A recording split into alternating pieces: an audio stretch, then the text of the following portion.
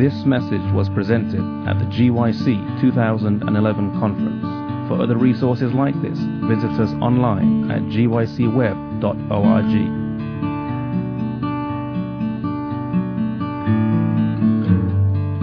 I believe that God is preparing to do something magnificent in the world. But not just, when we say that, often young people look around and they say, maybe God's going to do something wonderful in the world, or maybe He's going to do something wonderful in the life of the person next to me, but He's probably not going to do something wonderful in my life. But I want to tell you today that God is going to do something marvelous in your life here at GYC if you will allow Him to do it. Amen?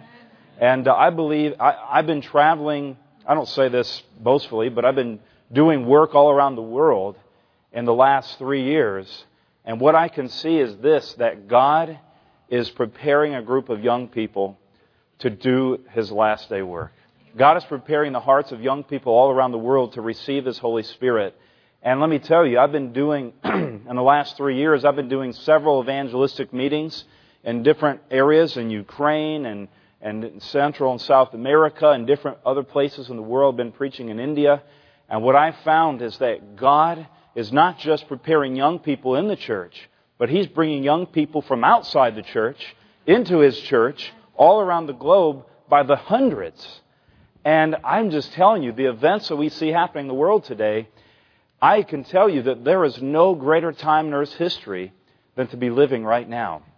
It is a privilege in the day that we live in to be a Seventh-day Adventist Christian. And maybe some of you young people today are still trying to find yourself within that realm. But let me tell you, everything that you may not know exactly what you're looking for in life, but I can assure you, as a young person, I was 22 years old when I accepted Christ, everything that you've been looking for in your life, you will find in Jesus Christ.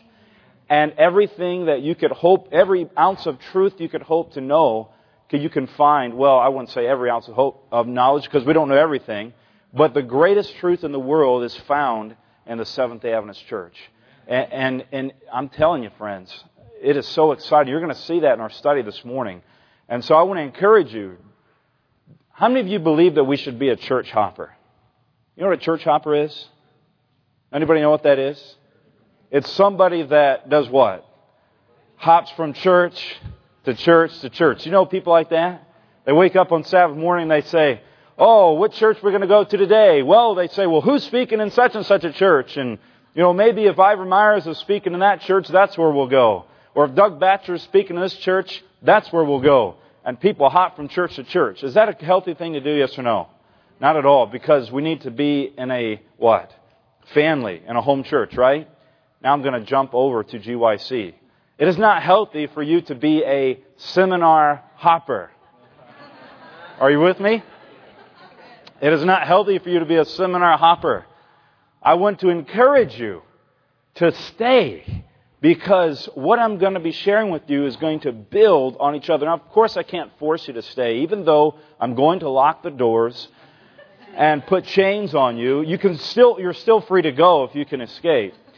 But I want to encourage you to stay, because I'm telling you, there's such a rich blessing. You're going to build. If you go to each one, you're going to get a blessing, but you're not going to be able to build on that experience. You understand that? And so I want to encourage you to stay. And what we're going to share, I'm going to share in these first 2 sessions. And I have a way to make you stay. And that's called, maybe we just won't even take a break. How about that? I'm just kidding. I don't know. We'll see how it goes, okay? I won't promise you anything. How many of you feel like sometimes you need a break and you need to sleep? Well, guess what? You can sleep when you're dead. Amen? And so that's always what I like to say. You can sleep when you're dead. But all joking aside, guys, what I'm going to share with you in this first session is powerful, because you're going to see the experience of the disciples and what they went through to experience the early rain. Then we're going to look at we're going to parallel that with the experience of the early Advent believers and see what they went through to experience the outpouring of the Holy Spirit. And then we're going to compare that to what do we need to do as the final generation to experience the Holy Spirit. And let me tell you, we're going to touch on some issues that our church is facing today, such as evolution and other things. And you're going to be amazed to see how God's going to pull it all together. And you're going to see an overall picture today. Then this afternoon, we're going to look at the role of the Holy Spirit in the sanctuary. And you're going to see that there were 3 temples in Scripture that will reveal the glory of God. I'm not going to tell you what they are now, but you've got to come back this afternoon. And then we're going to look at a practical application of what do I need to do in my life to experience more of the Holy Spirit. And then tomorrow we're going to look at some practical steps for witnessing and prayer and other things. So we have an exciting time. Amen? Well, who is this guy standing in front of you? You may not even know who I am, and that's okay. But my name is Wes Peppers. I work for Amazing Facts. I work for AFCO. And how many of you have ever heard of AFCO before? It's Amazing Facts Center of Evangelism, a powerful 4-month training school. And it's a blessing to have worked there in the last 5 years. And I'll just want to share a real brief history of my testimony in like 3 minutes. Is that okay? I did not grow up in the Seventh-day Adventist Church. I did not grow up in any church. My family didn't go to church when I was young. But growing up, I did go to church sometimes with my grandparents. And when I got into high school, I want to show you a few pictures here. I got involved in football. And I wasn't a Christian. I didn't know anything about anything, really. And my freshman year, you can see me, this is here when I had some hair. And I became engaged in football. I was actually a really good student. And I got involved with football because I wanted to, ultimately I wanted to play college football. And as I continued in my high school career, I got bigger and bigger and bigger and stronger and stronger and stronger. And I don't recommend this, but I took this stuff called calf starter. And it actually causes you to gain weight. It's supposed to be for cows, but I was taking it. And I just got bigger and stronger. Until my senior year, I weighed about 260 pounds. I was bench pressing 450 pounds and squatting almost 700 pounds. And the Bible tells us in Jeremiah, let not the mighty man glory in his what? In his might or in his strength. But that's exactly what I was doing. And I was kind of like the high school star around campus. And even though I was the star of the community, my own heart was empty. And in my let me just tell you, my senior year I was even All-American playing football. And I was All-State, you can see here, it was in the newspapers. And I was being recruited by several different universities. And something happened my senior year in high school. I actually had a career-ending injury. And it was a great blessing from God because I was so full of pride and full of arrogance.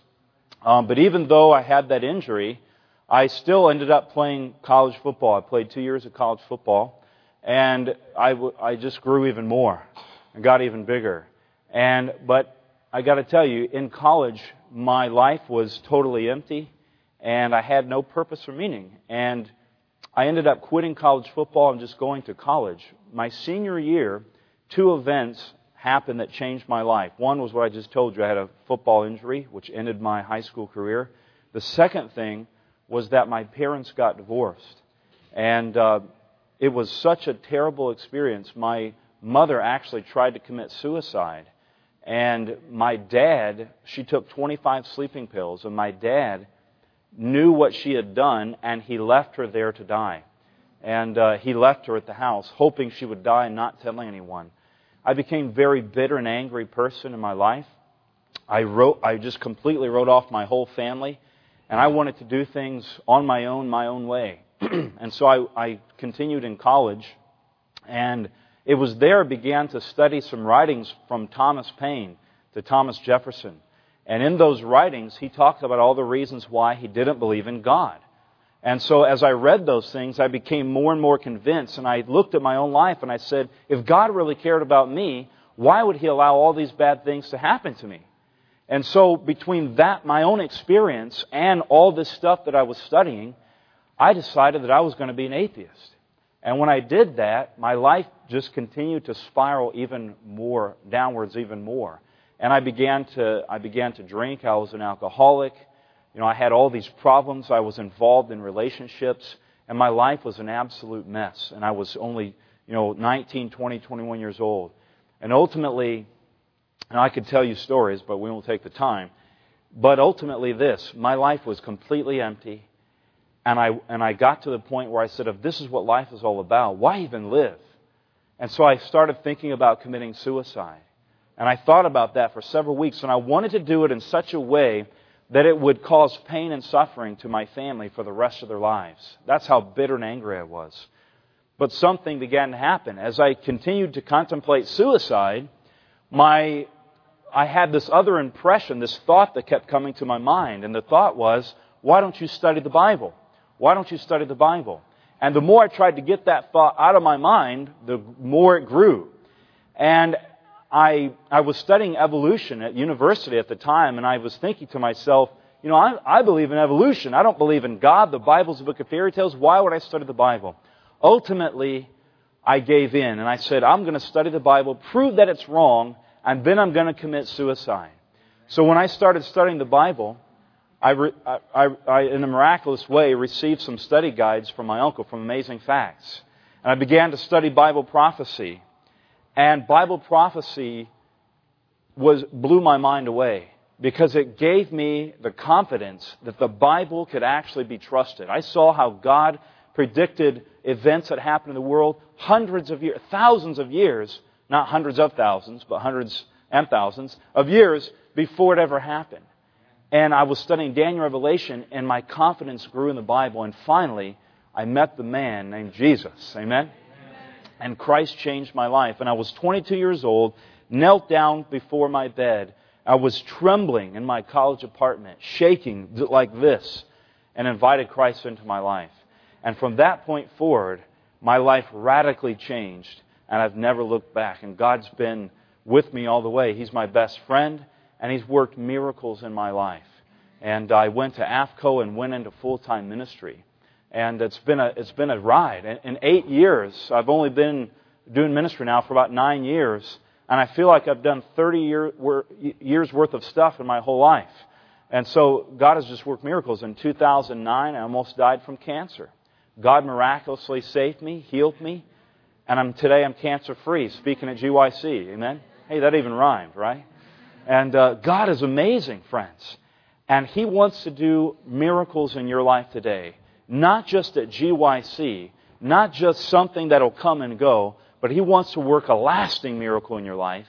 And He wants to have a relationship with you every single day of your life for the rest of your life. Amen? And let me tell you something.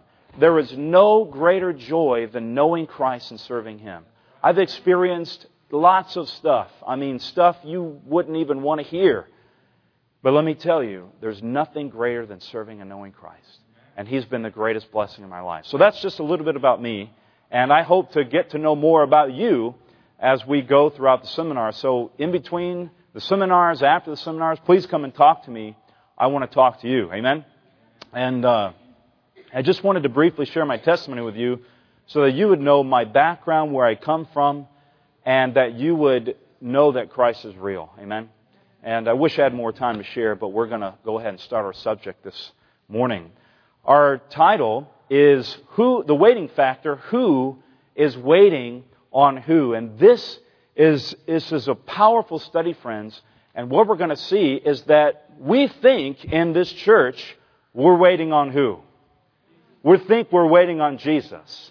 But what you're going to find today is that we're not waiting on Jesus at all. But actually, Jesus is waiting on who? He's waiting on us. And so, before we dive into our subject today, I'm just going to pray, and I'm going to invite you to bow your heads wherever you are and pray with me and for me that God's Spirit would work in this room today. Amen? Father in heaven, we thank you so much this morning that we could begin GYC. And Lord, we're thankful for the message that you have in store for us. And I pray today that it would certainly not be my message, but that your words would come through. Your Spirit would speak to every heart today. Your Spirit would convict us of the truth that we need to know. But more importantly, that you would convict us that our great need is of your Holy Spirit. Our great need is to have a deeper walk with Jesus. Our great need is to allow You to transform our hearts, our minds, and our lives so that we can be one with You and that You can and ultimately prepare us to go home to heaven with You. Today I ask, Lord, that Your power would be seen today through Your Word and that young people's lives and old people's lives today would be changed and that You would be sitting upon the throne of our hearts today. We ask this blessing and we pray for it in Jesus' name. Let everyone say, Amen. Let me ask you a question today. How many of you have ever been disappointed in your life? Have you ever been disappointed before? And you experience disappointment and you begin to ask the question, what? Why, God? Why is this happening to me? But ultimately, as you pray through it and you go through it and you study God's promises, you pray, ultimately you can look back on that experience and know that it was God who was what? Leading you, right? And your disappointment became a divine appointment. Have you had that experience before in your life, yes or no? If you have not, then you either haven't lived long enough or you haven't experienced that much in life. Okay? I'll tell you quickly about a disappointment that I had on my wedding day. And my wife, this is not the best picture, but my wife and I, when we got married, I was so excited to spend the rest of my life with my wife, right? My ex-fiancée. Now she's my wife. And on the wedding day, I was standing at the front waiting for, you know how you stand at the front as the groom and then you wait and the doors open and there she is, right? Can you imagine that Jesus is waiting for His bride? Amen? And how He's longing for us to make ourselves ready. Amen? Or to allow Him to make us ready. So I was standing there and I was waiting. And how many of you have ever been to a wedding that started on time? Not very many people, right? There's always some kind of a delay, right? And I was waiting, and this delay was 5 minutes and 10 minutes and 15 minutes and then like 20 minutes. Man, I'm starting to sweat. I'm thinking, hey, maybe she ran off with a hairdresser or something. I don't know. And I'm thinking, maybe she doesn't want to marry me. Maybe she's changed her mind. And I just was sweating and I was nervous. And, I'm sitting here just like I'm standing in front of you. And I'm not speaking. I'm just standing there. And all these people are staring at me. You know that experience? And it just made me nervous. And so, but finally the moment came when those doors opened. And there she was. Amen? My beautiful bride. And do you think that anything else in the world mattered to me at that moment? Not at all. I saw my bride and there she was. And my disappointment had turned into an appointment. There is an apparent delay with the second coming of Jesus. And it's interesting because in weddings, it's the groom that's always ready. Is it not so? But it's always, well, typically, right? But it's the bride that is always causing the delay. Typically most of the time, right? No offense, ladies. But that's just the way it goes. The hair isn't just right and all this, or the dress falls down, or who knows what happens, but something happens to cause the delay. And it's no different in us waiting for the second coming of Jesus. So what we're going to do today is look at 3 disappointments that took place in the Bible and in history, in prophetic history, and we're going to see what the cause of those was and how they prepared themselves to experience and receive the Holy Spirit, and then we're going to compare that to our experience today. Now, the first group of people that we're going to look at are the 12 disciples. And I want you to notice, I'm going to make a list of points that they experienced. And if you're taking notes, you're going to want to write this down. I'll be happy to give you my presentation. I'll be happy to give you anything you want that I have that will help you grow in Jesus. Amen? And I won't charge you for it. Is that happy? Are you happy about that? I'm just kidding. I wouldn't charge you anyway. But the 12 disciples. Now I want you to notice, did the 12 disciples experience some kind of disappointment, yes or no? Absolutely. And when did that take place? Right after the cross, or during the time when Jesus was crucified on the cross, yes? Now the disciples of Jesus, when they were walking with Him to Jerusalem, the Bible tells us that they were discussing along the road as they walked with Jesus, who would be the what? Who would be the greatest, right? Now, is that any cause, would that be a cause of delay for Jesus to come in the church today, yes or no? Are we experiencing the same type of thing in the church now, yes or no?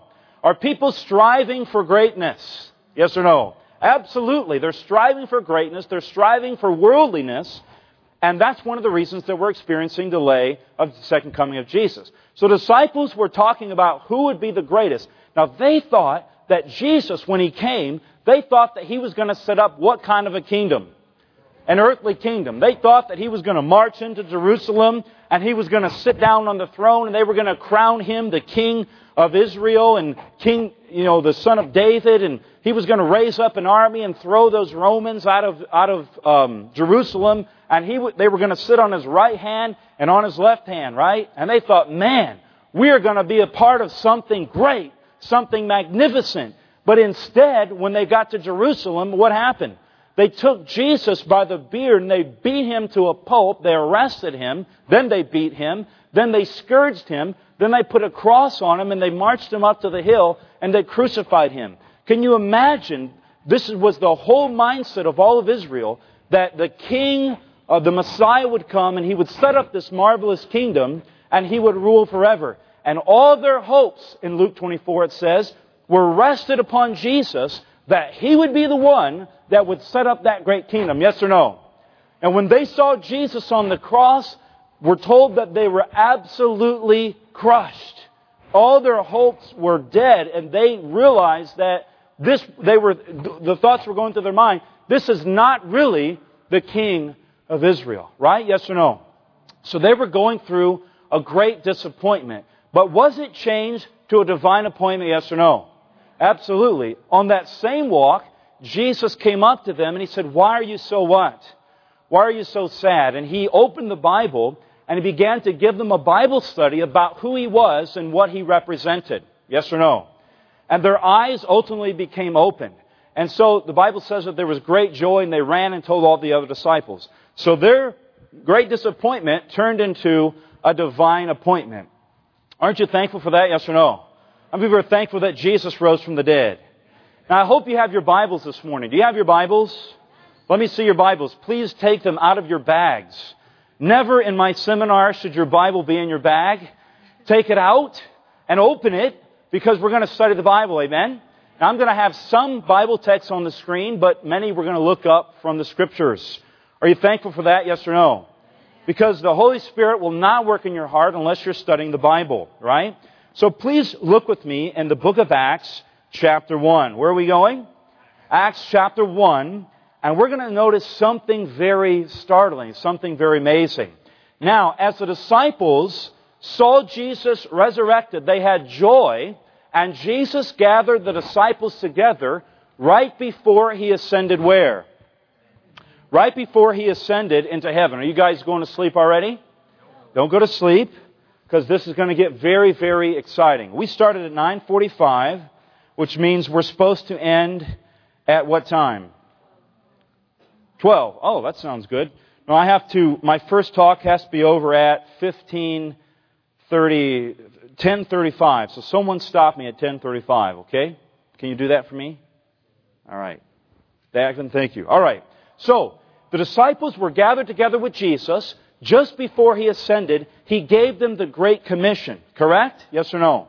Now, notice what happens in verse 6. Therefore, when they had come together, they asked Him, saying, Lord, will You at this time restore the kingdom to Israel? Now, Jesus had risen from the dead, but did they still have that same mindset, yes or no?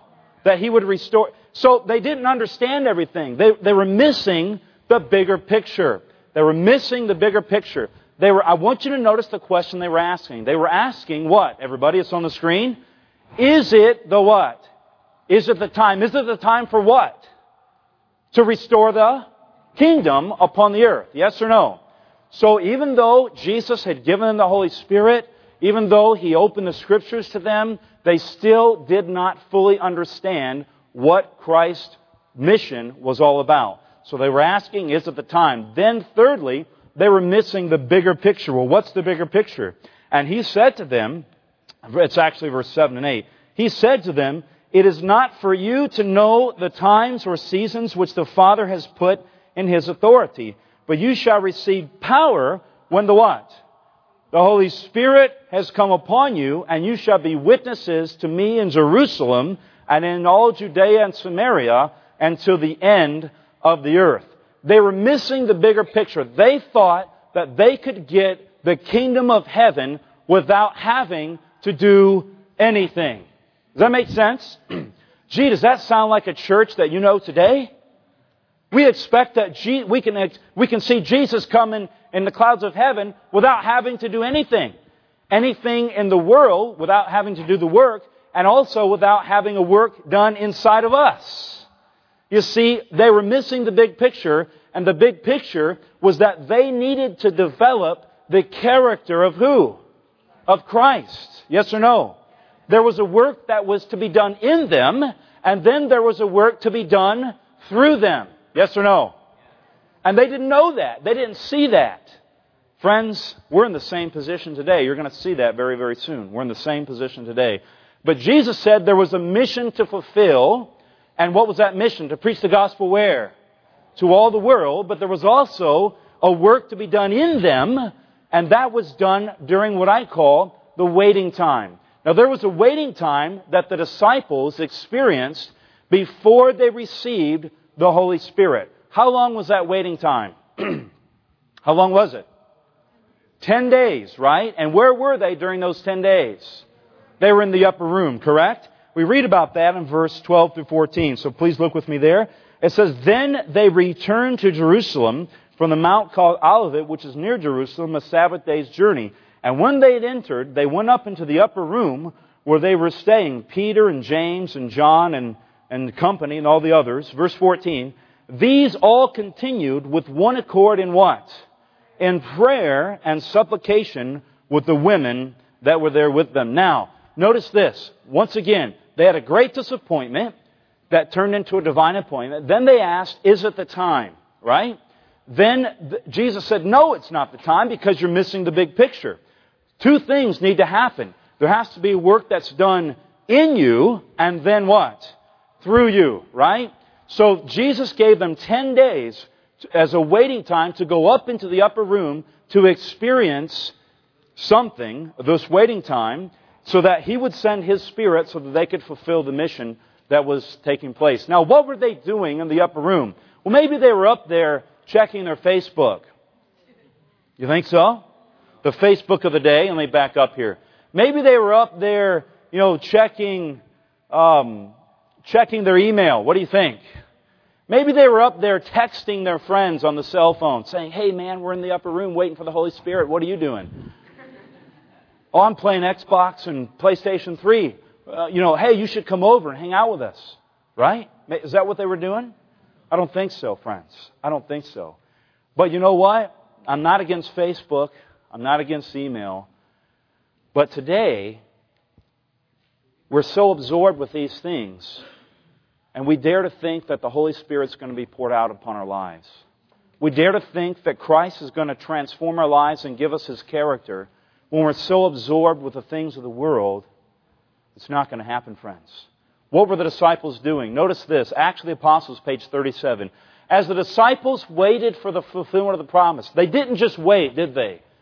The waiting was action. It was doing something. They were doing their part so that God could fulfill His part, right? They humbled their hearts. What did they do? It doesn't say they were checking Facebook. Again, I have a Facebook. You can look me up, request me there. I use Facebook for a lot of good things, but sometimes it can be a time waster, wouldn't you say? They humbled their hearts in true repentance. Not just repentance, but what kind of repentance, friends? True repentance. And confessed their unbelief. They reproached themselves for their misapprehension of the Savior. Like a procession, scene after scene of His wonderful life passed before them. And as they meditated upon His pure holy life, they felt that no toil would be too hard, no sacrifice too great, if only they could bear witness in their lives to the loveliness of Christ's character. What an amazing experience that must have been. As they sat before God on their knees, as they sat before each other, praying for each other and with each other, God began to do a transforming work in their hearts. They recognized all the times that they had mistreated Jesus and how foolish they had been in His presence. Do you think that we do the same thing today, yes or no? Do we mistreat Christ? Every time you sin, you mistreat Christ. Do we value the opinions of others more than the opinions of Christ? Yes or no? Many of us do today. So, what was happening there in the upper room? Very interesting, friends. There was true surrender, and the Bible says there was one accord, there was unity. Does our church need unity today, yes or no? Let me tell you what, friends. There's racial division, there's gender division, there's age division, there's all kinds of division in the Adventist church today. And until we can put all those things aside and come together and pray and ask God to unite our hearts, God is not going to do it. You understand that? That goes for young people who write off their parents, write off their teachers, write off those who God has placed as authority figures in your life. Many times young people today are writing those people off and saying, what do they know? I'm going to do my own thing. You know what? That's exactly what Lucifer said in heaven. That's exactly what he said. You young people today, God has placed your parents in your life as authoritative figures. And let me tell you, your parents may not be perfect. They'll probably be the first one to tell you that. They may make mistakes. But let me tell you, it doesn't matter how many mistakes they make. God has called you to honor and obey your parents in the last days. You understand that? Your parents have wisdom that you don't have. Your parents have experiences that you don't have. And if you will trust them, they will help guide you today. I don't know how I got off on that, but that's what the Holy Spirit does sometimes. Amen? They were unified. That was the point. They were unified. And today, as a church, as young people, we have to be unified. Not just at GYC, but at home, in our home church. There may be somebody in your home church that you've experienced bitterness and anger towards. But Jesus today wants to unite your heart with that person. The Bible says, even as Christ has forgiven you, Colossians 3:12, so you must also do. If there's a person that's wronged you in the church today, go to that person and say, look, brother, I know we've had our differences, but I just want to ask you to forgive me in my life. God wants unity in the church, not bitterness, not anger, not resentment towards your parents or your friends or others in the church. But today, in the last days, friends, God is calling for unity, just like He called for unity in the day of the disciples. Can you say amen today? How many of you want to experience unity? You know, the Bible tells us that the 144,000, they sing the song of the Lamb. You read about it in Revelation 14, I believe it's verse 5. If you sing a song together, you ever try to hear people sing different tunes at different times? Oh my goodness, it's a disaster. Just an example. If you my wife is a beautiful singer. How many of you know my wife, Marion? She's not here, she left, but she's a beautiful singer. How many of you heard her sing? Beautiful voice. Now if you put me up there beside my wife, I sound so bad, I make her sound bad. As beautiful as she is, right? You've got to put people up there that are singing the same tune. You understand that? And Jesus said, I can only allow those to come to heaven who are going to sing the same tune as heaven. Does that make sense? And before you can sing the tune of heaven there, we have to sing the tune of heaven where? Down here. God is calling His people today. God is calling you young people to be united. Not just at GYC, but in your homes. Not just at GYC, but in your church. Not just at GYC, but wherever you are amongst fellow believers, God is calling His people to be unified today. Can you say amen? And when we humble our hearts, when we see Christ for who He really is, when we spend time with Him so that He can do a work in our hearts, He will begin to unite us together. Amen? He will begin to unite us together. Notice what this says. The disciples prayed with intense earnestness. What kind of earnestness? Intense earnestness for a fitness to meet men and in their daily intercourse to speak words that would lead sinners to who? Christ. You see, the disciples weren't only just praying for humility and unity, but they were praying that God would fill them with His Spirit so much that they could be witnesses for Him all across the world. Can you say amen? Every place they went. You know, I was in the bookstore just the other day. Every time I go places, I pray that God would bring someone into my life that I can witness to. He did it with Gavin. When I met Gavin that day, I had prayed that morning that God would bring someone to my life. The other day, I went into a Christian bookstore, and I said, Lord, if there's somebody in here I need to talk to, please point them out to me. And I was looking around at some different items, and And I looked up, and there's a man sitting in a chair, and he's reading this little pamphlet on Seventh-day Adventists. And I said, man, that's incredible. So I went over to this man, and I said, sir, what would you like to know about Seventh-day Adventists? I said, I'm a Seventh-day Adventist pastor. And he said, you are? And I said, yes. And he said, well, I was just been curious. He said, you know, this pamphlet here, it was actually a negative pamphlet towards Adventists, like on cults or something. And I said, well, let me take a look at that. And I read through that. I just scanned through it. It was real short. And I said, about 80% of what they've written in here is totally false. And I said, the other 20% is pretty much taken out of context to try to support the 80% of the false claims. And I said, if you really want to know what Seventh-day Adventists believe, here, let me give you a website. And I talked to him a little bit about what we believe. And I said, here's a website. You can sign up for free Bible studies. He said, thank you very much. And I went on. If we pray with intense earnestness, God will bring people into our lives that we can witness to today. Can you say amen? That's what they did. Now notice what they said here. This is powerful, friends. Putting away all differences. Putting away all desire for the supremacy. They came close together in Christian fellowship. Can you look at that? Look at that little phrase right there. Putting away all desire for the supremacy. You know, sometimes we try to convince ourselves that we're humble, don't we? Have you ever done that before? The Bible says, we say we have no sin, we deceive ourselves, right?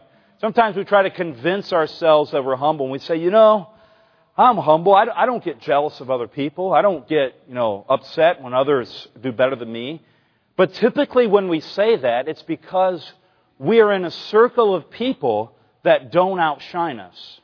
How do I know that? Because this has been my own experience. Can I confess something to you at GYC? Not that you're the priest or anything. We're not in confession. But let me say this. I used to be extremely jealous of other speakers. I did. Like I would look at other speakers who would be invited to go places and I would say, I would never say it out loud, but I would say to my own heart, I would say, I'm a better speaker than that person. I have better points than that person. My sermons are better than that person. Why would they invite that person?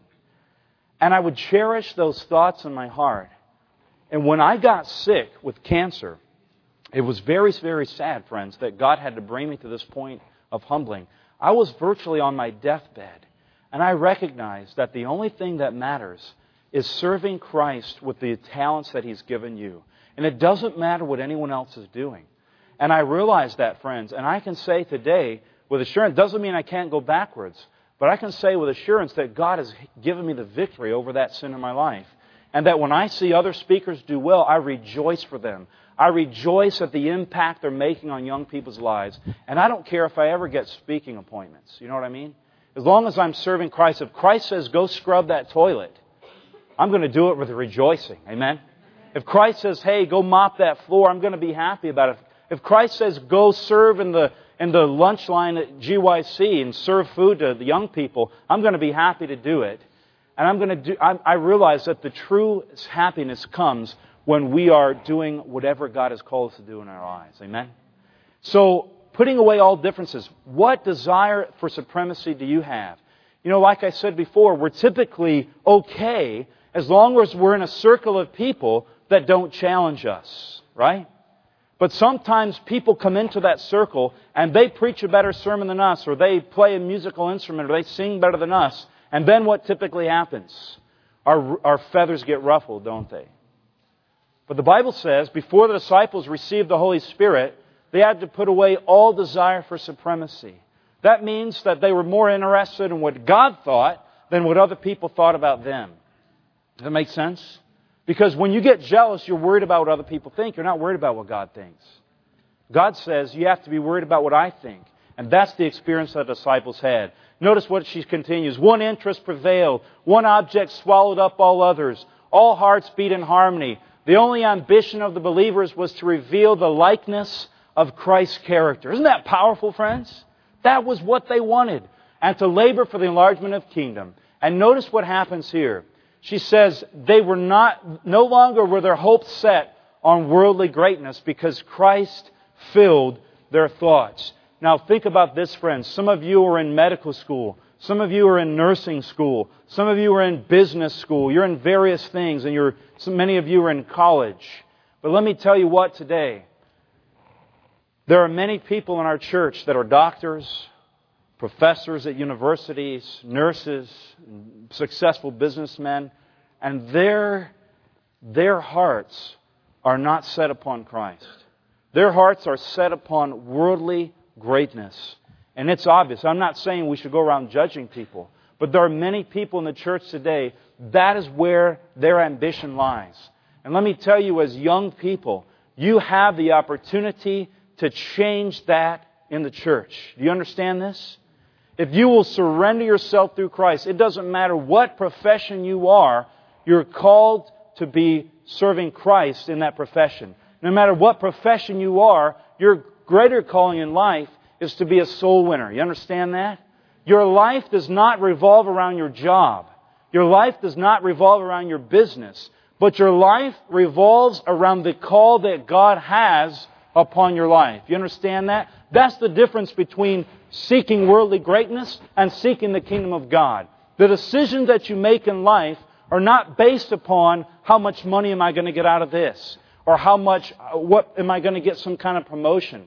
But when you're truly seeking the kingdom of God, the decisions you make in your life are going to be based upon what is it that I can do that will greater enlarge the kingdom of heaven. Can you say amen?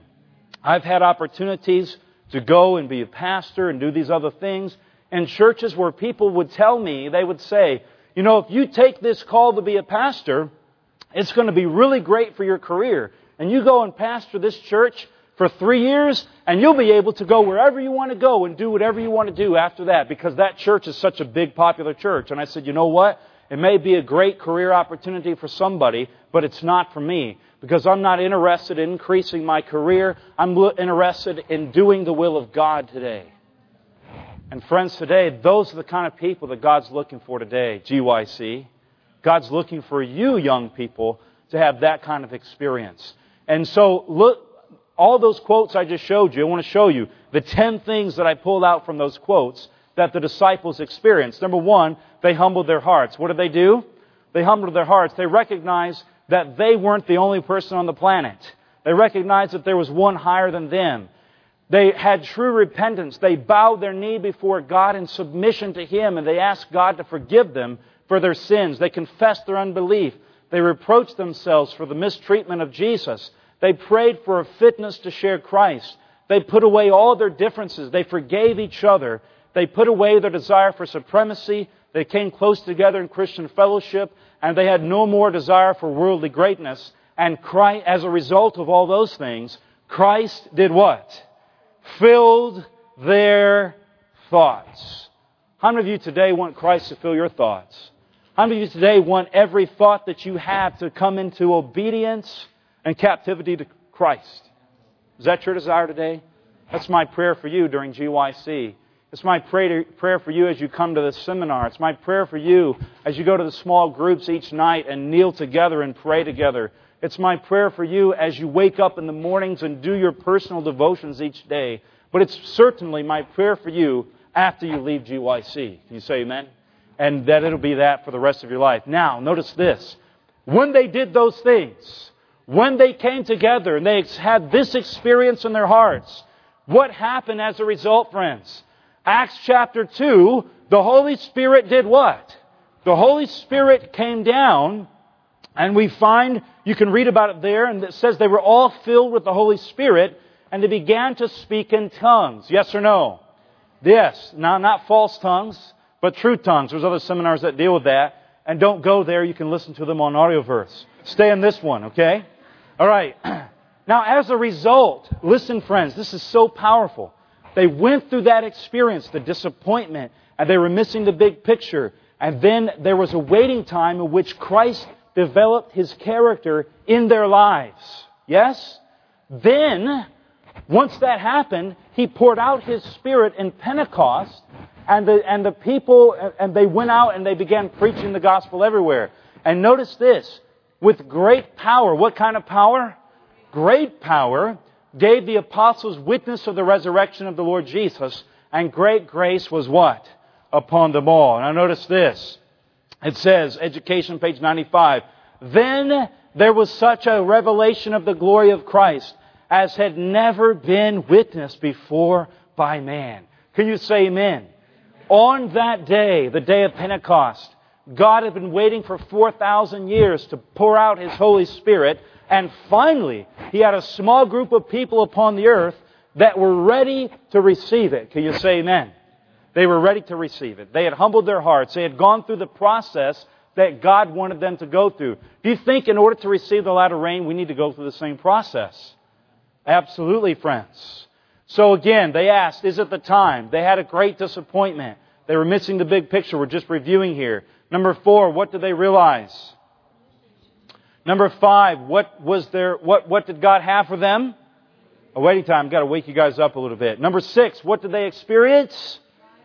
True searching of heart and revival. Number 7, what happened as a result? Holy Spirit was poured out. And then number 8, what happened after that? The gospel was what? Preached, and the mission was accomplished. Paul said he believed that he had preached the gospel to every creature on the earth, right? Do you see those steps, yes or no? Keep those steps in mind, okay? Now notice what we're told here. Let's read this first sentence together. Are you ready? These scenes were to be repeated and with greater power. What kind of power? And what are they to be? Repeated. She says the outpouring of the Holy Spirit on Pentecost was the former rain, but the latter rain will be what? Even more abundant. Even though it was the greatest manifestation ever, she says it would be more abundant. The Spirit awaits our demand and what? Reception. You see, my friends, the Spirit is not, we are not waiting on the Spirit. The Spirit is waiting on us. Can you say amen to that? Christ is again to be revealed in His fullness by the Holy Spirit's power. Isn't that amazing, friends? Now watch this. We're going to look at the second point now. Are you ready? Are you tired? Are you ready for a break? No, you're not. You're supposed to say no. Okay, good. Revelation chapter 10. I know it's a lot to take in, but bear with me. Revelation chapter 10.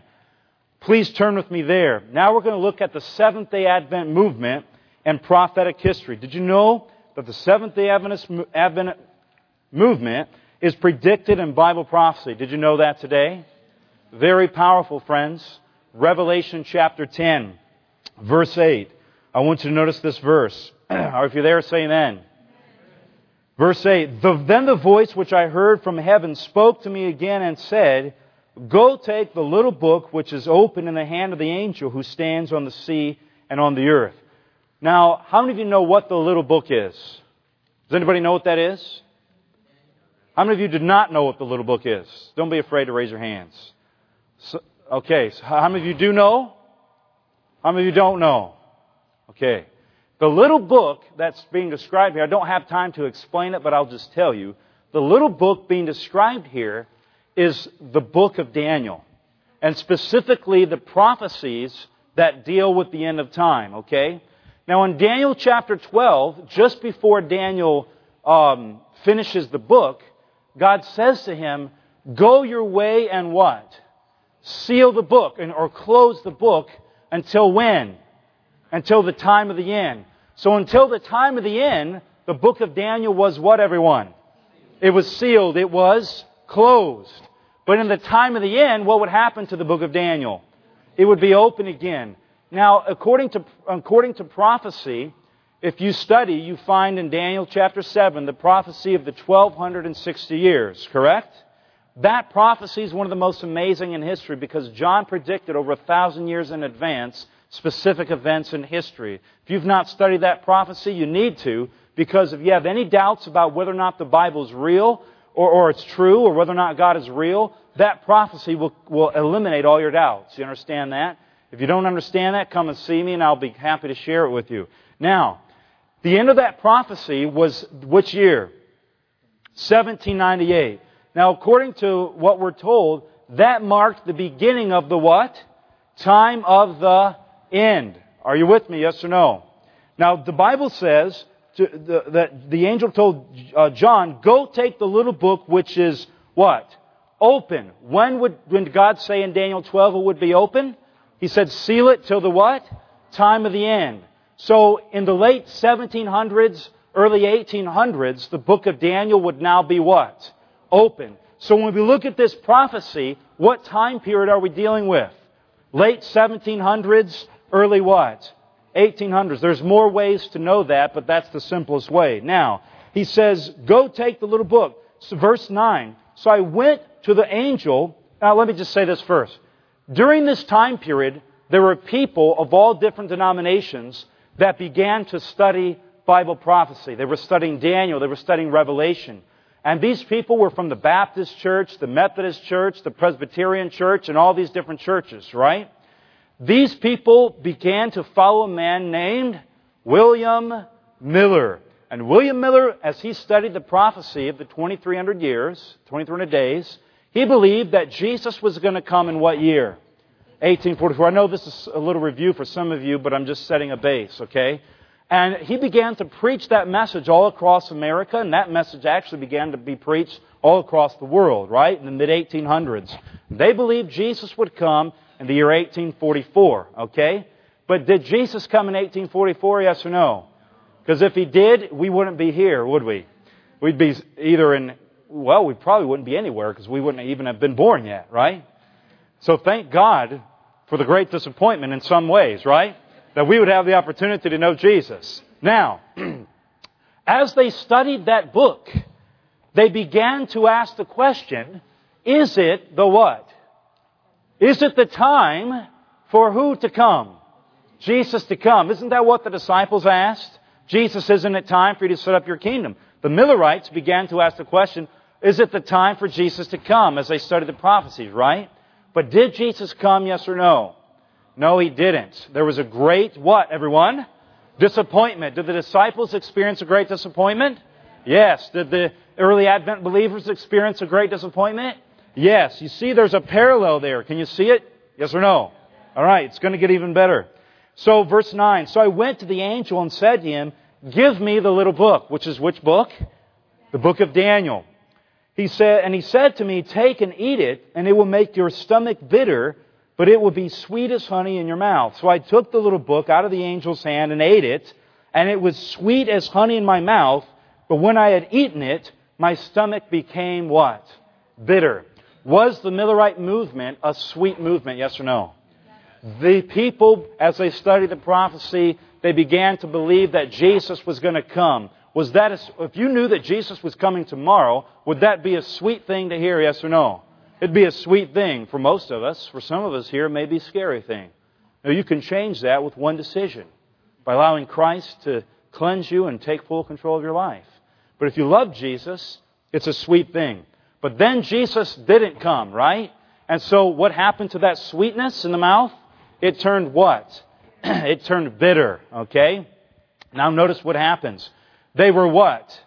Missing the bigger what? Picture. Jesus wasn't going to come until there was, just like the disciples, until there was a work that was done in them, and then what? Through them. Can you say amen? Now, they had a mission to fulfill, verse 11. And He said to me, after the disappointment, after the bitter experience, you must prophesy how? Again, about many peoples, tongues, and kings. Now watch this, friends. They were missing the big picture. But what they didn't realize was that their disappointment was really God's divine what?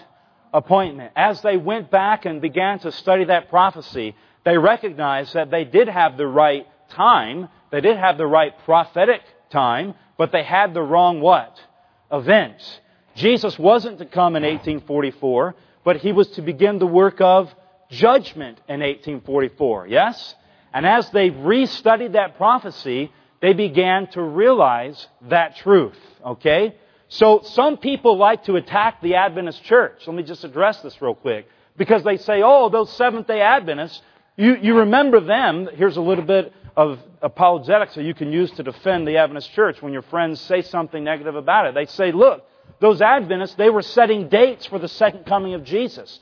Well, the actual fact is, it wasn't Adventists that were setting dates. It was a Baptist preacher. Right? If you want to get really technical about it.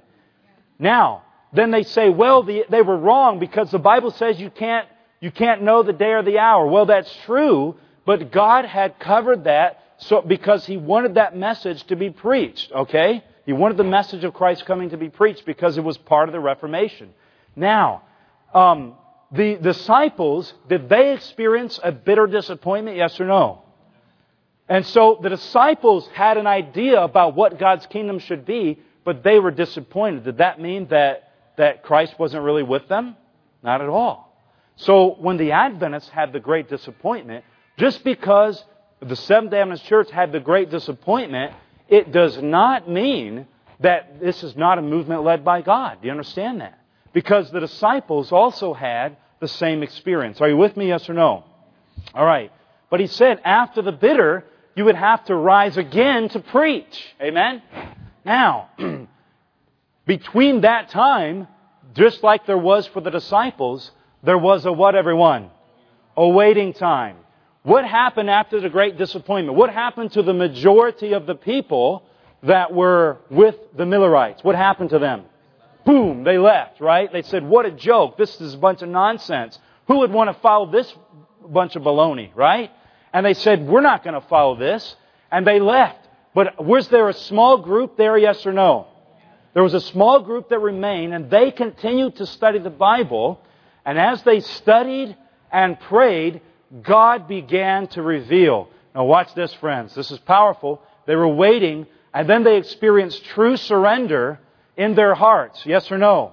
They began to confess their sins. They began to humble their hearts and ask God to show them the truth of what really was happening, right? And as they studied it, they saw the truth. Now what happened after, what happened after the disciples at Pentecost humbled their hearts and had 10 days in the upper room? What happened? The Holy Spirit was what? Poured out on the day of Pentecost. When the early Advent believers came back and restudied the prophecy, and they began to pray, and they began to surrender, God began to reveal to them the truth. But then the Holy Spirit was what? The Holy Spirit has to be what? Poured out. How was it poured out? Through the visions and dreams of Ellen G. White. Can you say amen? And the visions and dreams of Ellen G. White confirmed what they had already studied in the Bible. When the Holy Spirit was poured out on Pentecost, the Holy Spirit was confirming through their preaching what they had already studied in the Scriptures during those 10 days. Do you see the parallel, friends? Let me say to you this today. Well, after the Holy Spirit came down and they studied this passage, they realized that they had a greater mission. Again, Revelation 10 verse 11. And He said to me, you must prophesy how? Again, to many multitudes, nations, and tongues. So then they realized that they had to preach the three angels' messages in all the world. Can you say amen? Let me say this, young people. Never ever doubt the truthfulness of the Seventh-day Adventist Church today. Never ever doubt the prophetic significance of the Advent movement in history and prophecy. It is in the Scriptures. It is paralleled with the experience that the disciples had. And this movement is God's true movement in the last days. Can you say amen today? Friends, we have such a truth. We have such an experience in this church that is unbelievable. Can you say amen? So, the parallel again. They were both asking what? Is it the time? Secondly, they experienced what? A great disappointment. Thirdly, they were missing the what? They were missing the big picture. Fourthly, they realized that there was a mission to what? Fulfill. Fifthly, there was a what? There was a waiting time. Sixthly, there was true heart searching and what? Revival. As a result, what happened? The Holy Spirit was poured out, and then they realized, or they began to accomplish the mission. The disciples preached Christ, and the Advent movement preached the first and second angel's message, the everlasting gospel. Can you say amen, yes or no? Now, what about this? What does she say? These scenes are to be what, friends? Repeated. And with what kind of power? Greater power. When do you think that's going to happen? Very, very soon. What about today? What about now? Are we experiencing the same thing in the last generation? Will the last generation experience the same thing as the early disciples and the early Advent believers? You better believe it. This is the time when we're supposed to take a break. But how many of you want to hear about now? Maybe I should come over here and sit down. How many of you want to hear about now? Can I give you a controlled break? Can you do that? Can we do that? If you want to leave, you can leave. But please don't leave. This is the best part. I've just been setting up for this part. Stand up. If you have to go, you can go. But stand up. Stretch. Do the twist. If it's appropriate, to your right or to your left, find a girl if you're a girl, find a boy if you're a boy, and put your arms behind your back and let that person give you a little stretch. All right? Take a little stretch. Do a little jumping jack. Do some jumping jacks. You ready? I knew, this is the thing. They gave you 5-minute break in the schedule. Now, if I let you guys take a break, you know what's going to happen? You're not going to come back for 15 minutes. You know it's true. So this is the break you're going to get. All right, now stretch, touch your toes. Now touch your nose. Fingers up. You take them down and in. Ready? 1, 2, 3. 1, 2, 3. 1, 2, 3. You feel awake? No. All right, sit down. If you got to go, go. But if you're going to stay, stay. I can't risk letting you go off for 20 minutes and not come back, and then I won't get to finish. All right? You ready? Are you sure? All right, watch this. Please turn with me in your Bibles to 2 Peter chapter 3. 2 Peter chapter 3. This is incredible. 2 Peter chapter 3. I believe that 2 Peter chapter 3 is a direct prophecy about the times we're living in right now. Right now. And I believe that Peter wrote this chapter for our generation. I'm sure there's another meaning for it, but I believe it really has something to do with us today. Now, remember what were the disciples and the early Advent believers asking? What were they asking? Is it the what? Is it the time? And was it the time, yes or no?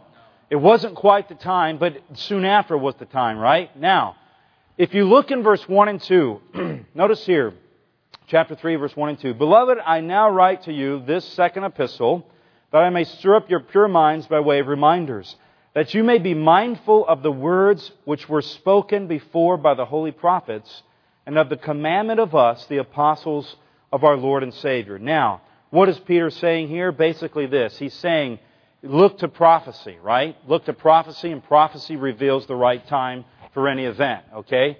Now, notice in our church today, we always preach that Jesus is coming, what? Soon, right? And in all of our evangelistic meetings, we preach Matthew chapter 24. There's going to be earthquakes. There's going to be hurricanes. There's going to be, all these war and disease and all these things, right? And in our evangelistic meetings, we preach that and we say to people, Jesus is coming what? Soon. And is it great for those people who have never heard that before, yes or no? Yes. But you have people who are within the church. How many of you have ever been excited? How many of you how many of you were not raised in the Adventist church? How many of you were not raised in the Adventist church? Okay. Do you remember the time that you first heard about the second coming of Jesus? Do you remember that? It was so exciting, and you began to, maybe you went to everybody in the church and you said, Jesus is coming soon, Jesus is coming soon, we got to get ready. And what did people in the church do? You really need to settle down a little bit. When you've been in the church as long as I have, you hear that message all the time. And I've been hearing for 65 years that Jesus is coming soon. I didn't think that I would make it through college. People told me not to get married. You can fill in the blank, right? People told me not to have kids because Jesus is coming and you got to get ready. Well, the truth is, Jesus hasn't come, and we've been preaching this message for decades, and He still hasn't come. How many of you have heard somebody say that? How many of you have said that? Don't raise your hand. But are people saying that, yes or no? But God's true people are asking the question, is it the time? But notice what Peter says in verse... Well, let me back up here. Notice what he says in verse 3. Knowing this first, that what? That what, everyone? Scoffers will come in when? The last days, walking according to their own lust, and saying, where is the promise of His coming? Does that sound familiar? Boy, it sure does sound familiar. That's exactly what we hear in our church today. Now notice this. They're scoffers. Are these people that are like the atheist professors at Harvard that say the Bible is a bunch of baloney? Is that the scoffers, yes or no? No, because their scoffing is that they say, where is the promise of His coming? So these are not people that are outside the church. These are people that are where? Within the church. So the greatest attacks from the enemy in the last days on God's people will not come from without, but they'll come from where? They'll come from within, okay? Now, why do they scoff? Because they're walking according to their what? To their own lust. Now, I'm about to get pretty serious here. Now, I want you to notice something. They say, where is the promise of His coming? For since the fathers fell asleep, all things continue as they were from the beginning of what? Creation. Now notice verse 5. And verse 5 speaks to our generation and the situations happening in our church today. For this they willfully forget. Now what happens if I willfully forget something? Now, can I forget something? She said to forget something on purpose. That's exactly right. Can I forget something on purpose that I do not know? Yes or no? Now let me just say, if my wife's birthday is on June 21st, I won't tell you the year. She'll kill me. Okay? But my wife's birthday is on June 21st. And if I willfully forget my wife's birthday, is that a problem, yes or no? It's a problem for the next year, isn't it? Until I remember her birthday the next time, right? But if do I forget my wife's birthday on accident? No, because I what? Because I know it. So if I'm going to forget it, I'm going to have to... How will I forget it? Willfully forget it. Or forget it on purpose. Now, why would I do that? Maybe because I don't want to spend money, right? Husbands are cheap, tightwads. But I would never do that. You ask my wife. She gets a nice birthday. I take her out to eat and all that stuff. Remember that, man. All right. But notice what happens. These scoffers in the last days who are in God's church, who are saying, where's the promise of His coming? Notice what they say. They willfully forget. They forget it on purpose. What do they forget? That by the Word of God, the heavens were of old, and the earth standing out of water and in the water, by which the world that was then existed perished, being flooded by water. What's the issue, friends, in the last days that the scoffers within the church are willfully forgetting? Creation. Are you with me? Is that happening in our church today, yes or no? At some of our universities, evolution is being taught as fact in the classroom. It's one thing to teach evolution as a theory and then counter it with reasonable arguments from creation. It's another thing to teach evolution as a fact and then to counter the claims of creation. Does that make sense? Yes or no?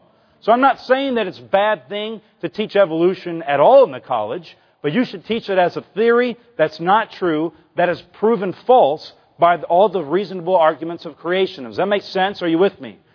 But it says in the last days that these people would willfully forget that God created the world by His Word.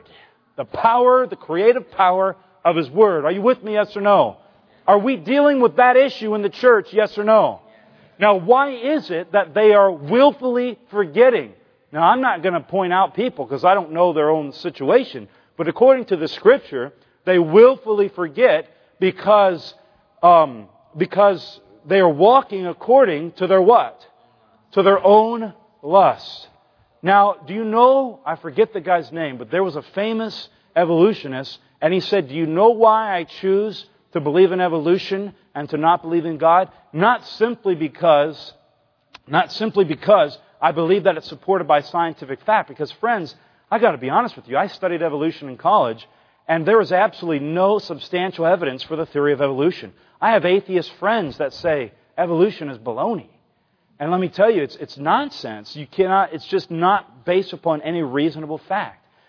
But the reason that many people accept evolution and atheism is because they said that they do not want to be held accountable for their acts of immorality. If they want to have sex, they want to have sex. If they want to drink, they want to drink. If they want to live for the world, they want to live for the world. And they don't want any type of moral restraint put on them. That's why they walk according to their own lusts. Does that make sense, yes or no? Now, I'm not trying to pick on any individual, but I'm just pointing out what the Scripture says, and you can take it as you want for yourself. But Peter says in the last days, there would be scoffers who would question the second coming of Jesus because they began to question the issue of what? Creation. Are you with me, yes or no? And we are seeing that happen in our universities today. Now, does that mean that we should give up on the church, yes or no? Not at all, friends. But notice, remember what the other disciples and the early Advent believers had to go through. What did they have to go through? A great what? A great disappointment. How many of you are thankful for great disappointments that will turn into divine appointments? Amen? Our church today is going through a great disappointment. The church is lukewarm. Is that true? Yes or no? The church is not on fire. But let me tell you something. That was predicted in prophecy. You read Revelation chapter 3, the church of Laodicea. You read the parable of the 10 virgins. How many of the virgins fell asleep?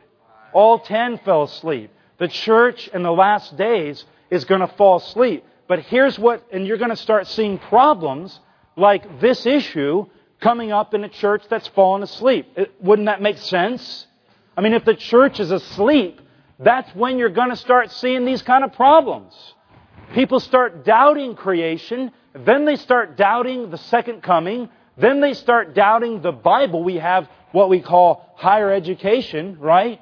And in some of our universities today, some of the professors are casting doubt even on the authority of the Word of God. They're saying, well, some parts are inspired and some parts aren't.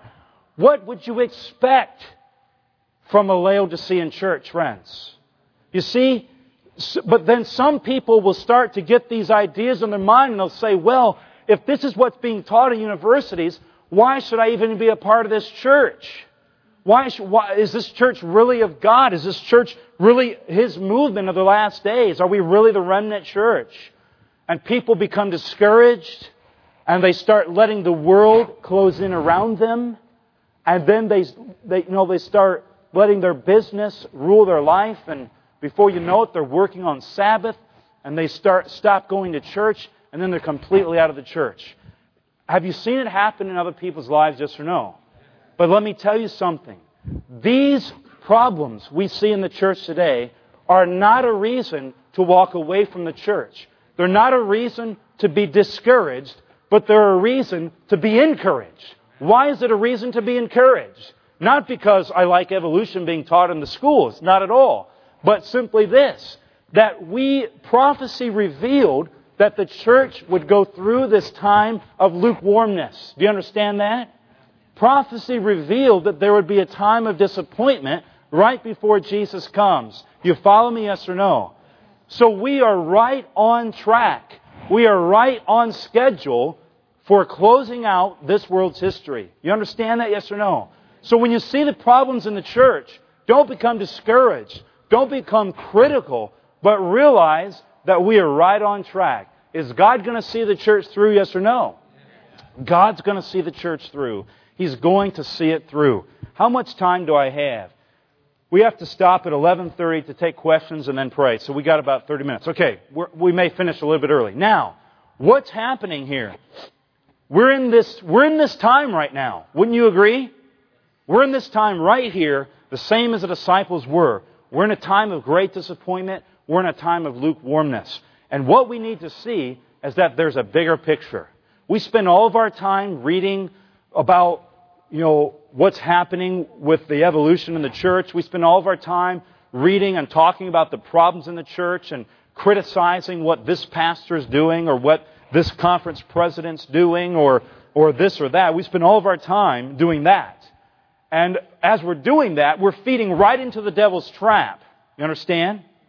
We're feeding right into his trap because he loves it when we talk about the problems in the church. He loves it when you criticize what's happening in the church. What's happening to us? We're missing the bigger picture. We're missing the bigger picture, okay?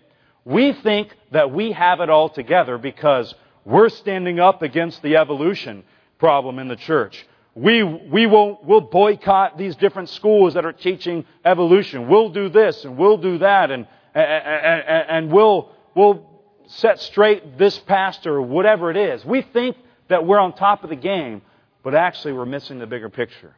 You understand that? Look with me in verse 8. Verse 8. But the Lord is not slack concerning what? His promise, as some count slackness, but is long-suffering towards us, not willing that any should what? Perish, but that all should come to repentance. Now, let me read that text one more time. He's not slack concerning His promise, as some count slackness, but is long-suffering toward the heathen out in the world. Is that what it says?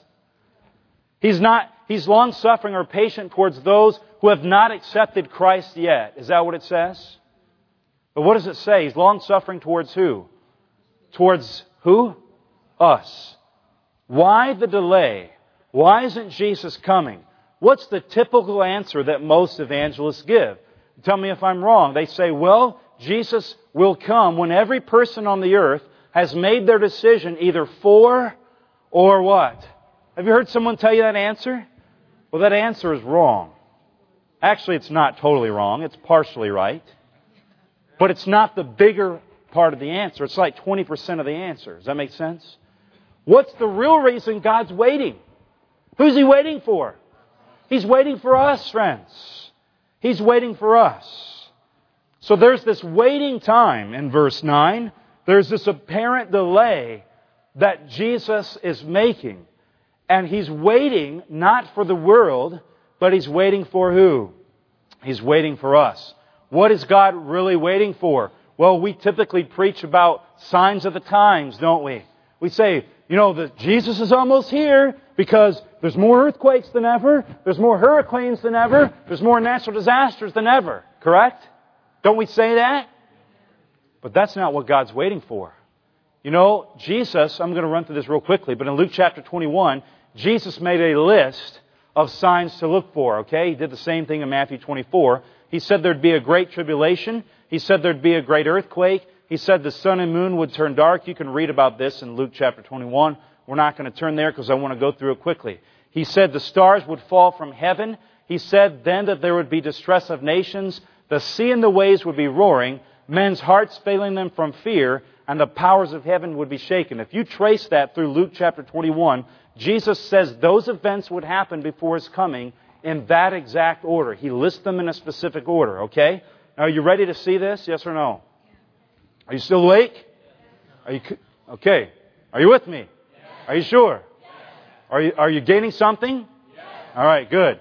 Now watch this. Since the 1700s, all these signs have been fulfilled, one right after the other, except for one. Look at this. He said there would be great tribulation, which ended in 1798, okay, the 1260 years. Now, I know that there's another great tribulation coming, but he was also speaking about this one. The great earthquake that would take place from Revelation 6. The Lisbon earthquake took place in 1755, the greatest earthquake in the history of the world. It was felt from Greenland all the way to South Africa. It was felt from Western Europe all the way over to Asia. Okay? The greatest earthquake ever. And thirdly, he said the sun and moon would turn what? Would turn dark. You had May 19th, 1780, the dark day of 1780. It took place, and science is still doesn't know how to answer why that happened. Okay? So it happened, and then that very same night, the moon turned as red as blood. You know, at about noon on May 19th, 1780, the sky went black, and it stayed black the rest of the day. It wasn't an eclipse, and science doesn't know what caused it.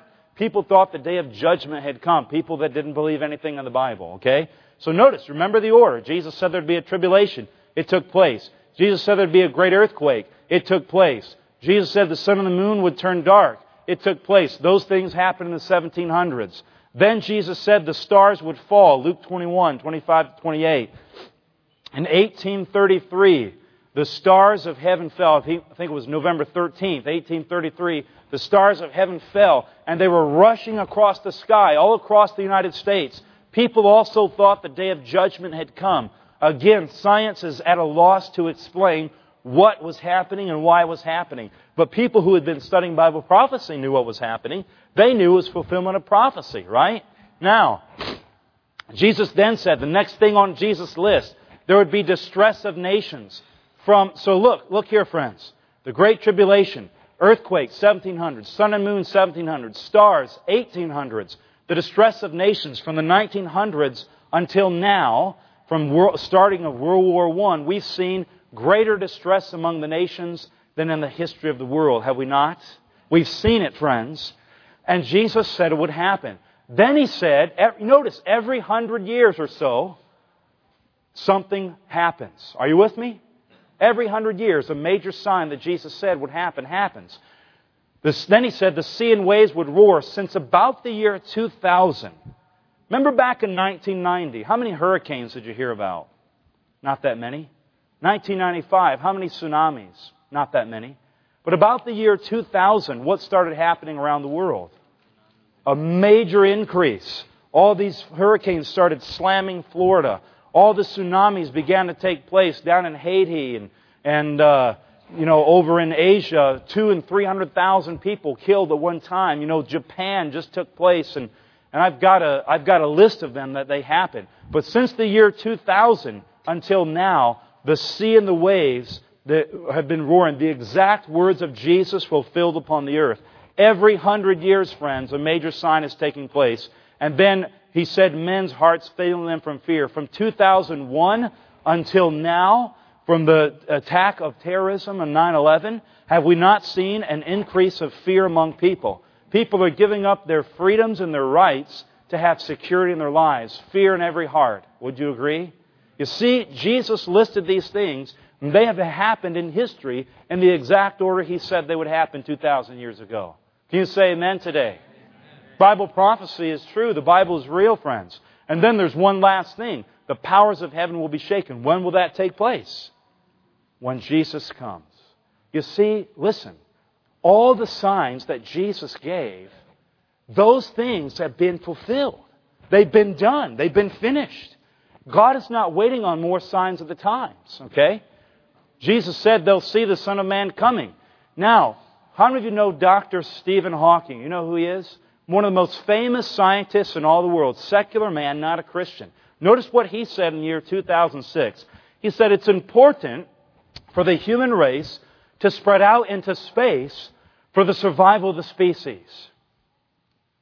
Doesn't that sound exciting? Hawking said, life on Earth is at an ever-increasing risk of being wiped out by a disaster such as global warming, a nuclear war, or a genetically engineered virus or other dangers we have not yet thought of. And he said, we won't find anywhere as nice as Earth unless we go where? To another solar system. He also said that he believes our planet has about less than 100 years to survive. Did you realize this, friends? This is a secular man saying our planet has probably less than 100 years left. And he said, what's the solution? The solution is not to clean up the oceans. The solution is not to clean up the air. He said, our planet's finished. He said, our only hope is to go to another solar system and find another planet to live on. How many of you are ready to take that exploratory voyage? Are you ready? Hop in a space shuttle and look for another planet. That's what the solution is for our planet from science. Even so, listen. The signs of the times say it's ready. Secular scientists say it's ready. Is maybe God's waiting for the Pope, right? Because all of Adventism looks to the papacy to fulfill end-time prophecy, right? Let me tell you something. God's not sitting on His throne in heaven, twiddling His thumbs and saying, man, I really wish the Pope would hurry up.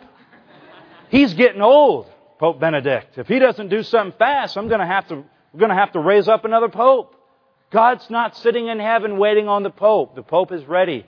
2009 and 10, Pope said, there is an urgent need of a true worldwide political authority. Such an authority would have to regulate the law and would need to be globally recognized. It would have to have the authority to enforce submission from all the nations in its decisions.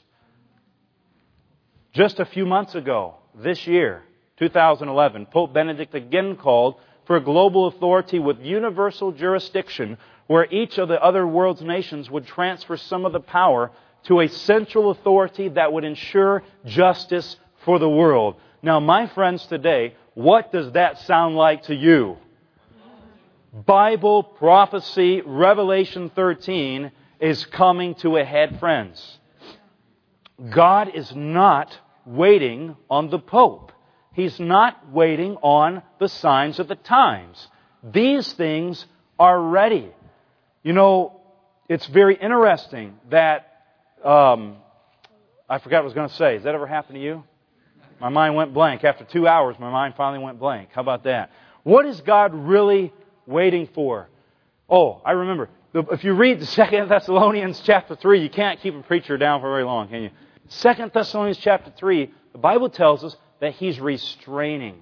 He's restraining this power. Revelation 7 said He's holding back the winds of strife. God is not waiting on any of these things. What's He really waiting for? We're about to close, friends, but one final powerful point. Romans chapter 8. Turn in your Bibles there with me. Romans chapter 8 and verse 22. Romans chapter 8, verse 22. Are you there? We're going to finish on time, friends, or maybe even a little early. Romans chapter 8, verse 22. Paul says this, for we know that the whole creation groans and labors with birth pains until when? Until now. Now, Paul was speaking about in his day, but are we seeing groans and birth pains in the creation today, yes or no? Yes. We're seeing it all fulfilled, signs of the times. And notice what he says. Back up to verse 20. For the creation was subjected to futility, not willingly, but because of Him who subjected it in hope. Because the creation itself also will be delivered from the bondage of corruption or sin into the glorious liberty of the children of God. So, what is Paul saying here? Let me put it in layman's terms. Very simply this. When Adam and Eve committed the sin in the Garden of Eden, when they ate from the tree of the knowledge of good and evil, what happened to the creation of the world? What happened to it? It was cursed, right? It was cursed. And like Paul said, it was subjected to futility. In other words, all the animals started dying, all the leaves started falling off, and man was condemned to die, but creation, not because of any fault of its own, but creation also had to what? It also had to suffer, right? Under the curse of sin. It didn't want to do it, but it was willing to do it. Why?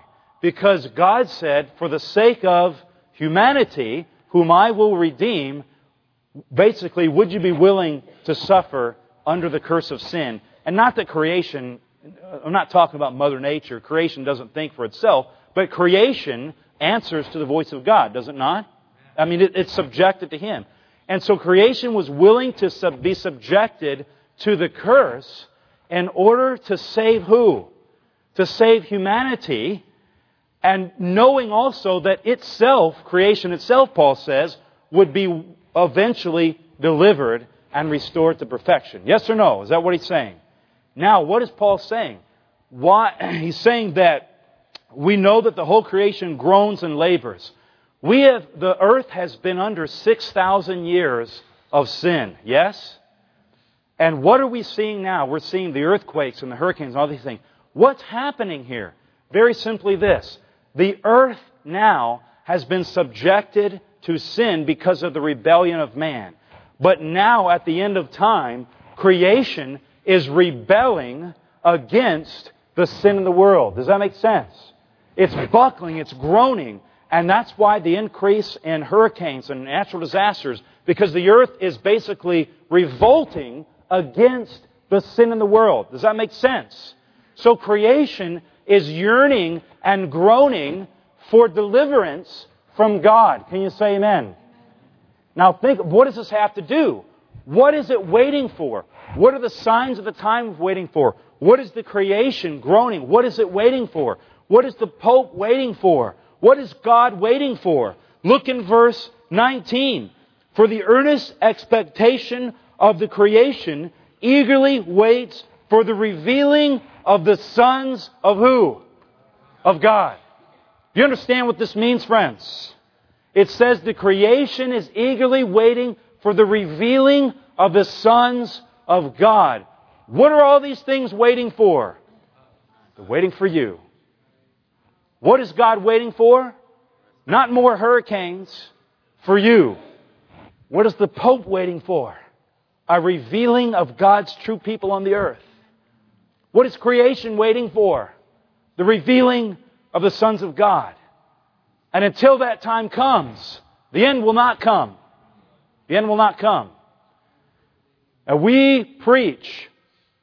We're in this waiting time. We're in the Day of Atonement. Since the year 1844, we're in this waiting time. And as God's people, we're sitting around complaining and whining and saying, where is the promise of His coming? Why hasn't Jesus come? Well, Jesus hasn't come because of your heart. Jesus hasn't come because of my heart. Jesus hasn't come because of the foolishness in your life. Jesus hasn't come because of the foolishness in my life. Because we have not made a complete surrender to God. God poured out the Spirit on the disciples when they made a complete surrender. God poured out the Spirit on the early Advent believers when they made a full surrender. But God will not pour out His Spirit in the last days and the latter rain until His people make a full surrender to Him, and God can reveal on earth the sons of God. Can you say amen to that? Look, so in this waiting time, the Day of Atonement, what should we be doing? We need to be doing the same things that they did and the same things that the disciples and the Advent believers did. We need what, everyone? Revival. Some people say the church needs revival. How many of you have ever heard that? Well, the church doesn't need revival. Did you know that? You need revival. The person next to you doesn't need revival. You need revival. Or they do need it, but as far as you should be concerned, they don't need it. Who needs it? You need it. And when you experience revival, when God transforms your heart, then He will use you to transform the person next to you. And the church will be transformed. We need characters like Christ and a refocused mission. We need to do all these things that the disciples were doing in their waiting time. The early Advent believers were doing these things in their waiting time. And in our waiting time as the final generation, we need to be doing these things. Humbling our hearts, confession, repentance. No more desire for worldly greatness. To be finished with this stuff. And to give Christ what is fully His. Our hearts. Our hearts. Our hearts. And when we do that, the Holy Spirit, just like it came at Pentecost, just like it came for the Advent believers, it will come to us in the form of the latter rain. And we will go out then and finish the work. Do you see this, friends? What is the cry today? What is the cry today in the church? We always say, we need to what? Finish the what? Finish the work. How many of you hear people preach that all the time? Well, let me tell you what. That ain't going to happen until God has a people on the earth that has His character. We are putting the cart before the horse. We're trying to finish the work without the power of the Holy Spirit. Are you with me? We're trying to do something that is absolutely impossible for us to do without a miracle. It's kind of like this. I knew a guy once that had a credit card debt of more than $20,000. $20,000. The guy was making payments of more than $800 a month just to pay the interest. He would never get out of debt, paying $800 a month. Some man came along and was very nice to the guy and paid off his debt. He wrote a check and paid all the debt off. Paid it all off. That took a miracle, right? What do you think the guy did? He went back out, and within 3 years, he was over $20,000 in debt again. It's impossible to get out of that kind of debt without a miracle. We are kind of like that guy. We have gotten to the point in the church where it is impossible. We've gone so far in the hole, it's impossible to get out without a miracle. Are you with me? God is waiting. God is not waiting for us to make ourselves holy or to make ourselves righteous or to fix our sins or to do any of those things. He's not waiting for that. He's simply waiting for you to have the attitude of complete surrender in your life. Complete surrender in your life. That means that nothing else will stand in your way of knowing Christ and drawing closer to Him. Not your school, not your work, not the money you make, not any type of entertainment, not your friends, not anything else in this life will matter more to you than Jesus and being a part of the kingdom of heaven. That's the attitude that God is looking for in the hearts of men and women. Your sins, God can take care of those. Your bad habits, God can take care of those. Those are the easy things. God can solve those for you in a moment. All He needs is your attitude. All He needs is your heart to be surrendered to Him. And He's calling for you today to do that. And until that time, we will never finish the work. We will never finish it. Jesus said the gospel will be preached into all the world and then the end will come. But the gospel doesn't get preached until the latter rain comes. And friends, that doesn't come until there's a complete surrender. Now notice what Peter says. I promise you, friends, I still have time. Technically, I have until 11:30. So I still got a few minutes. 2 Peter chapter 3. So we won't do this in my second meeting, so don't be afraid. 2 Peter chapter 3, verse 11 and 12. Notice what he says. Verse 10, let's read verse 10. But the day of the Lord shall come as a thief in the night, in which the heavens will pass away with a great noise, and the elements will melt with fervent heat. Both the earth and the works that are therein will be burned up. That's when Jesus comes. Why has Jesus not come? Because of who? Because of the Pope? Because of us. Therefore, since all these things will be dissolved, what manner of persons ought you to be in holy conduct and godliness? Looking for and what, everyone? Hastening the coming of the day of God, because of which the heavens will be dissolved, being on fire, and the elements will melt with fervent heat. What is God waiting on us to do? Hasten the second coming of Jesus. How do we hasten the second coming of Jesus? Very simply, surrendering our lives completely to Him. Have you done it today? Have you done it today? Have you done it in your life? You know, sometimes we have this foul attitude of the problem is with everyone else instead of me. But God wants to open your eyes today, and He wants you to see and know that the problem is not with the person next to you, the problem is with you. And God is looking for people to make a full surrender to Him. God is looking for people who care more about what God thinks than what their friends think. He's looking for people who care more about enlarging His kingdom than advancing their career. God's looking for people who are more interested in putting souls in heaven than money in their bank accounts. You see, when Jesus comes, friends, it doesn't matter. It doesn't matter about any of those things. God's not going to look into your bank account when He comes. When God wants to pour out the Spirit in your life, He's not going to say, is he popular enough? Is she popular enough? Do that many people like him or her? He's not going to look at those things, friends. He's going to say, what is the condition of your heart? Do you love me? Would you give your life for me? But more importantly, not will you die for me, but will you live for me? Amen. Jesus is looking for people today that will totally lay everything on the line for Him. Not just at GYC when an altar call is made, but at home in your apartments when you're alone and no one's looking. On the job, when you go out into public and you think, well, I'm not going to see anybody I know. God is looking for people that will fully give their hearts to Him at every aspect, every moment of their lives. Are you that person today? Because if you're not, Jesus wants you to be. He wants to pour out His Spirit on you. He wants to pour His latter rain on you. He wants to use you to fill the earth with His glory in the last days. He wants to use you to do a miracle in someone else's life. He wants to use you to demonstrate His character upon this earth to people who desperately need to know Him. He wants to use you. Do you want Him to use you? Do you want Him to do a miracle in your life? We compare with all these other groups, friends. We are living in the last days. Jesus is coming soon. And we're in this waiting time right now. And God is looking for true searching of heart. He's looking for true revival. And then the Holy Spirit will be brought out. What is Jesus really waiting for? Last day events. Then we're going to close with a story. Christ is waiting with longing desire for the manifestation of Himself in His church. And when the character of Christ shall be perfectly reproduced in His people, then He will come to take them as His own. Is it true, yes or no, friends? What does it say in Colossians 1? To them God willed to make known what are the riches of His glory of this mystery among the Gentiles, which is Christ in who? Christ in you, the hope of glory. Christ is wanting to fill you today.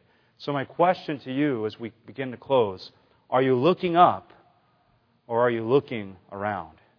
Jesus said, when you see all these things begin to happen, lift up your heads, for your what? Your redemption draws nigh. Are you looking up today, friends, or are you looking around? Are you looking to Jesus, or are you looking to that pastor whom you think should be doing something differently? Are you looking up, or are you looking around to that person in the church that you've been jealous of because they were asked to sing special music and you weren't?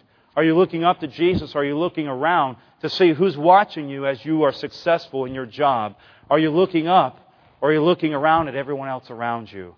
Friends, today, Jesus is calling you to look up. Amen? He's calling you to look up. There's a young man I just preached in Ukraine. I just got home a few weeks ago. I preached an evangelistic series for our AFCO session there. And there was a young man named Andre who was coming to the meetings. And Andre is about 20 years old. Just an amazing young guy to be around. And he came every single night. He wanted to be baptized. But then towards the end, he changed his mind. He started to back away. And I began to talk with him. He began to tell me some of the reasons. And I prayed with him. And he decided no matter what was going to happen to him, that he was going to be baptized. Well, he told me a few days later, he said, my job requires me to work on the Sabbath.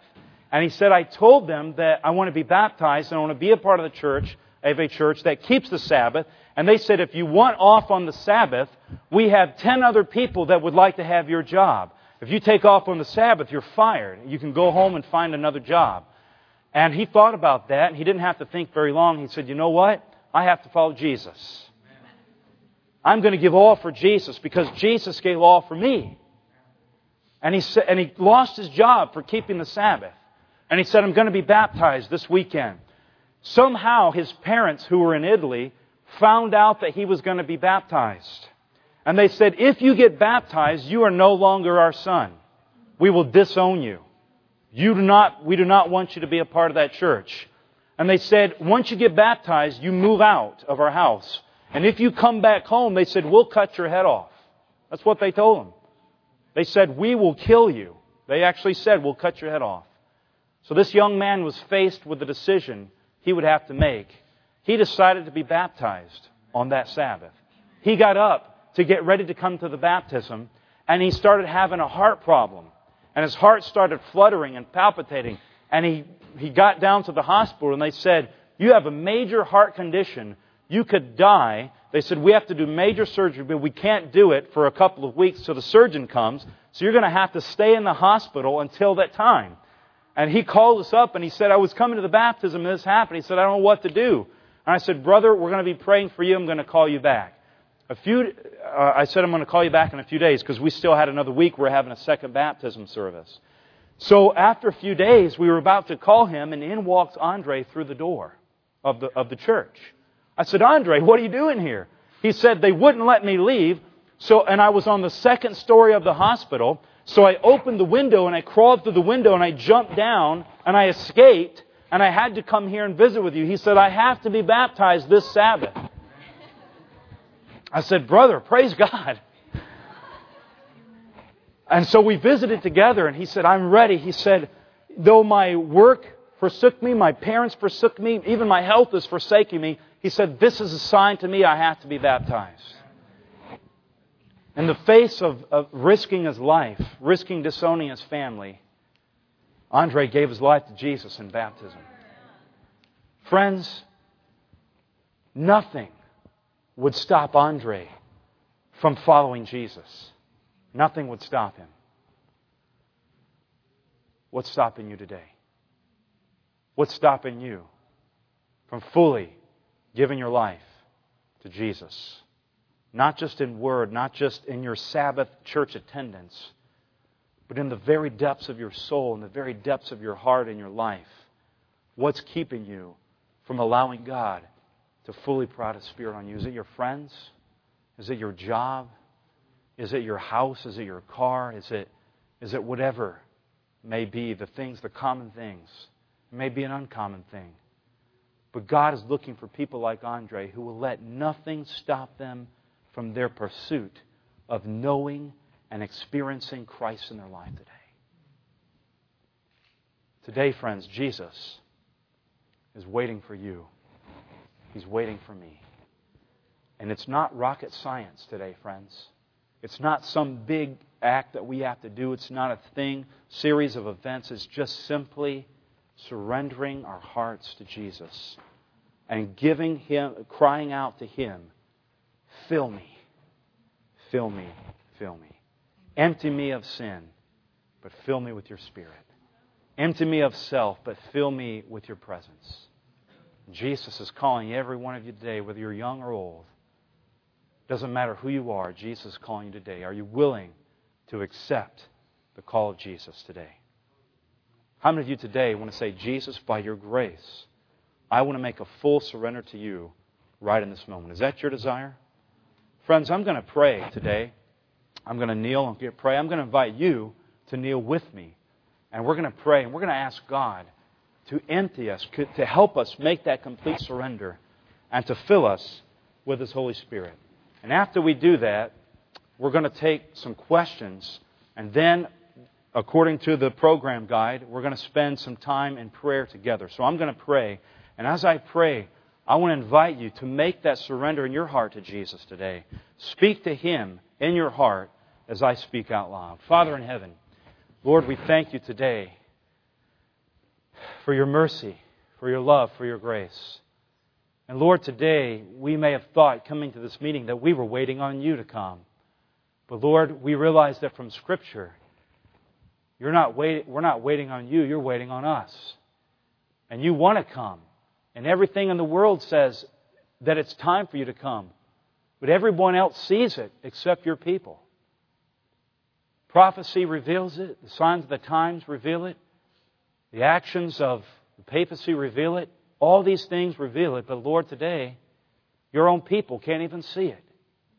Lord, today our eyes are blind. Just like in Revelation it said that we're poor, blind, and naked. Lord, today we need our eyes to be open. We need our hearts to be open. And we pray, Lord, today that nothing would stand in our way of pursuing you. Because we know that even your own life, even the life of your Son, would not prevent you from pursuing us. But you gave all. And Lord, you're asking us to give all. So Lord, today I pray for every young person here, every person in this room, that your Spirit would come upon them and that our hearts would be broken and we would be convicted of what it is that might be separating us from you. And Lord, whatever that may be, that in this moment our heart's cry, our heart's decision, our will would say, enough is enough. And that in this second we would give that thing to you. And Lord, that you would forgive us for our sins. And you would empty us of ourselves of our desires for worldly greatness and power. And Lord, that You would fill us with Your Holy Spirit so that we could reflect Your character in this world, and that You would use us to be a light to the world, and that people would see You in us. This is our plea. This is our prayer. And we just ask You, Lord, to answer it. In Jesus' name, amen. This message was recorded by Fountain View Productions for GYC. GYC, a supporting ministry of the Seventh-day Adventist Church, seeks to inspire and equip young people to be vibrant, Bible-based and Christ-centered Christians. To download or purchase other resources, visit us online at gycweb.org.